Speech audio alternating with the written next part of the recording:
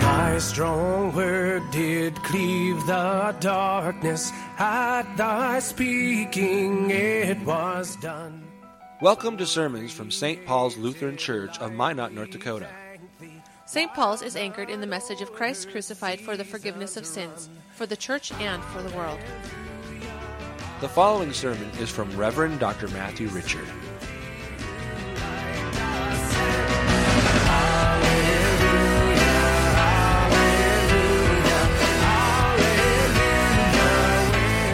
Holy Gospel according to St. Luke, the 17th chapter.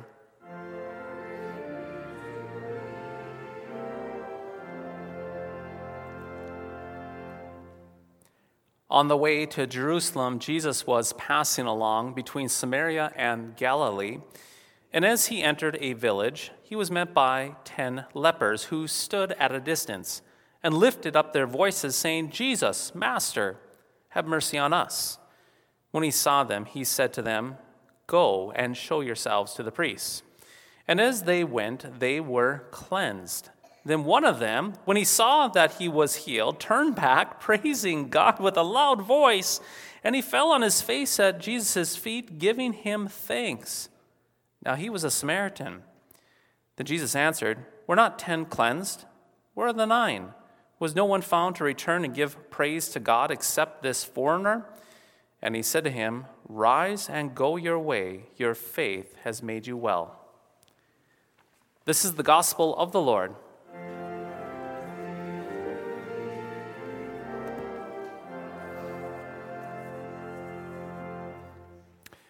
In the name of Jesus, amen. Loud. Yes, loud. That is what we get in today's reading from the Gospel of Luke. That one leper who came back to thank Jesus, he fell at Jesus' feet. His face was eating dust, but he also had a loud voice, glorifying God. You see, I'm told that one of the consequences of leprosy is that it makes your voice very hoarse. A leper cannot make loud noises with his voice. That is why lepers would often rattle pots and pans and shake bells to get attention when they needed help. Their voices just did not carry that far. But when this leper was healed by Jesus, well, he regained his voice and he certainly used it. No more soft talking for him, no more whispering, no more pots and pans and bells. He used that voice loudly, and he used that voice to glorify God by worshiping at Jesus' feet. So what do we make of him being so very loud? You see, when someone is loud, they typically are excited. Yes, they're excited. When someone is loud, it drowns everything else out. It grabs your attention. So I guess we could ask ourselves a very important question this morning. Are we loud as Christians? I'm not talking about turning the church sound system up. I'm not talking about getting loud instruments and putting them in the chancel area here to raise the roof of the church. I'm simply asking this question: if our praise and thankfulness towards God is louder than all the complaining and bickering and gossip that we do in our life. Does our thankfulness towards God drown out our ingratitude? Do you speak about God and what he has done in your life louder than perhaps your gossip about others? Which is louder? Your gratitude for the gifts that you've received, or your ingratitude for what you have not received, what you have not perhaps gotten in life? Ouch. Those questions really hurt. They hurt me to actually type them out on this sheet of paper. And guess what? They're supposed to hurt. They're supposed to sting each and every one of us. You see, loudness comes from being excited, and we get excited when something good happens to us. When we get something that we don't deserve, we become thankful and excited and loud. Gratitude and excitement tend to make us loud and to be full of joy. But life has a way of turning us into serious adults who only bicker and complain and, yes, gossip. Being an adult tends to lead us into bitterness where we do not recognize all the good gifts that we have been given and we have received. Furthermore, as an adult, we can convince ourselves that it is against good piety to somehow laugh and giggle and show forth joy like a little child. Remember what Jesus said in the Gospels? That one time, he said this, "Unless you turn and become like little children, you will not enter the kingdom of God." The point being, that leper that we heard about here this morning, that leper from the gospel reading, that leper, he was excited and he was loud like a little child because he had had a horrible disease that was eating up his body. That leper, he was alienated from human society. Death was already chewing on him and he knew it. But one word from Jesus made death run away. One word from Jesus and the leper's skin was whole and pure again. His voice became smooth as it was before. He was a new man, you could say. And like a kid opening up a gift at Christmas, this leper, he was excited, and he was thankful, and he was loud. Wouldn't you have been excited too if you were that leper experiencing that healing? You bet. So that brings up the question right now, what is our excuse right now? You see, dear friends, something a lot worse than leprosy wars against you and me, and that is sin. But unlike leprosy, sin does not just result in the death of our body. Sin lands us in hell. It lands us in agony of eternal separation from God, who alone is life and joy. And there is nothing we can do about this problem of sin. No matter how hard we scrub, no matter how hard we work, we are sin sick to the core, stained with sin like a virus. But Jesus, he came, sent by the Father to take care of sin's damning effects once and for all. Jesus, he healed you and me from sin's condemnation by taking the leprosy of sin into his sinless body and enduring it for you and for me as a gift. Then he rose again. God be praised. And then he delivers these gifts of forgiveness, life, and salvation to you and me through his word and his sacrament, all as gift. Listen up, friends. Jesus did that for you and for me. And what do? Well, like the other 9, most of the time we forget it and we go back to the seriousness of life. We receive these good gifts and then we go back to that daily grind. We receive the gifts of immortality and then we go back to the busyness and the business of getting and spending. And so we many times fail to see just how lucky, just how blessed, just how fortunate we really are. We forget to be little children, little kids. I wonder sometimes if we don't have it all backwards.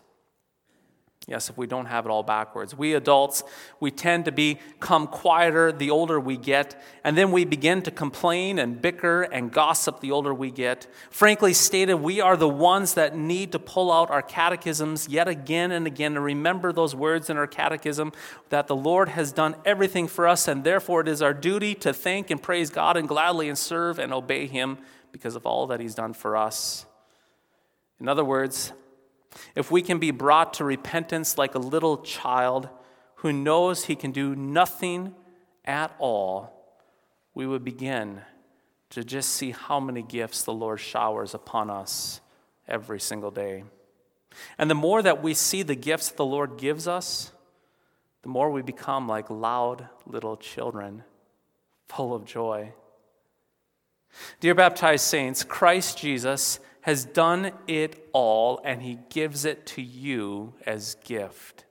Being thankful does not begin with you trying to somehow conjure up thankfulness from within, but it comes from the fact that you have been given forgiveness, life, and salvation when you do not deserve it, and you especially cannot earn it. And so if your grumbling and your complaining is louder than your thankfulness and gratitude, repent with me. Yes, repent with me. May the Lord grant you and me forgiveness for the times that our complaints and our ingratitude are louder than the gratitude and thankfulness. May the Lord fill our lips with gratitude. May He fill our lips with excitement and joy. May the Lord cause us to be loud on joy and gratitude, to drown out the complaints and the bickering and the gossip all around us. May we be loud about Jesus.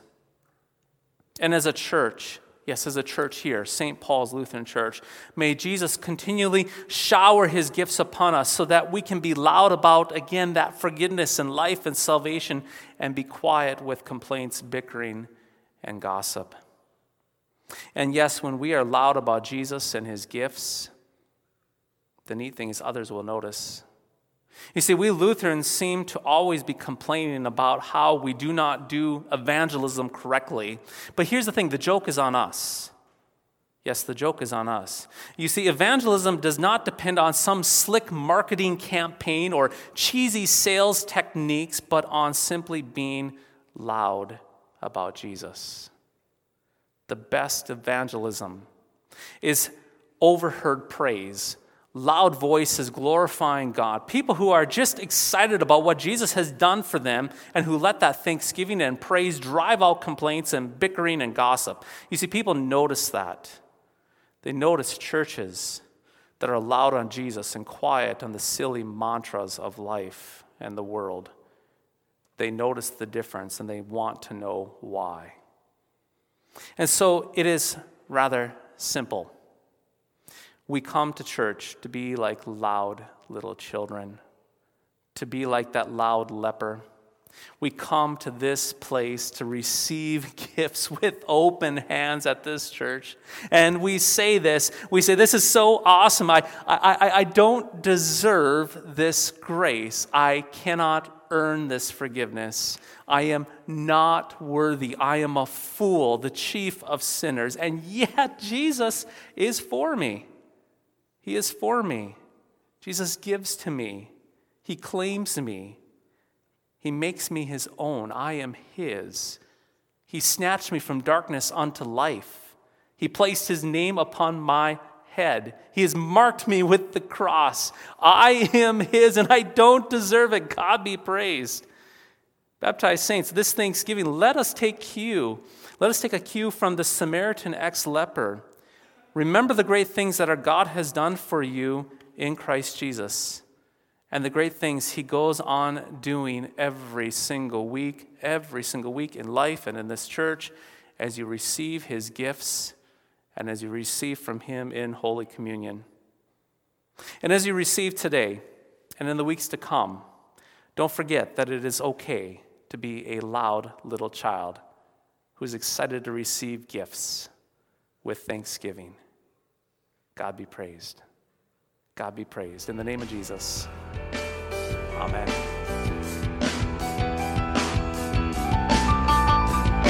Thy strong word bespeaks us righteous, bright with thine own holiness.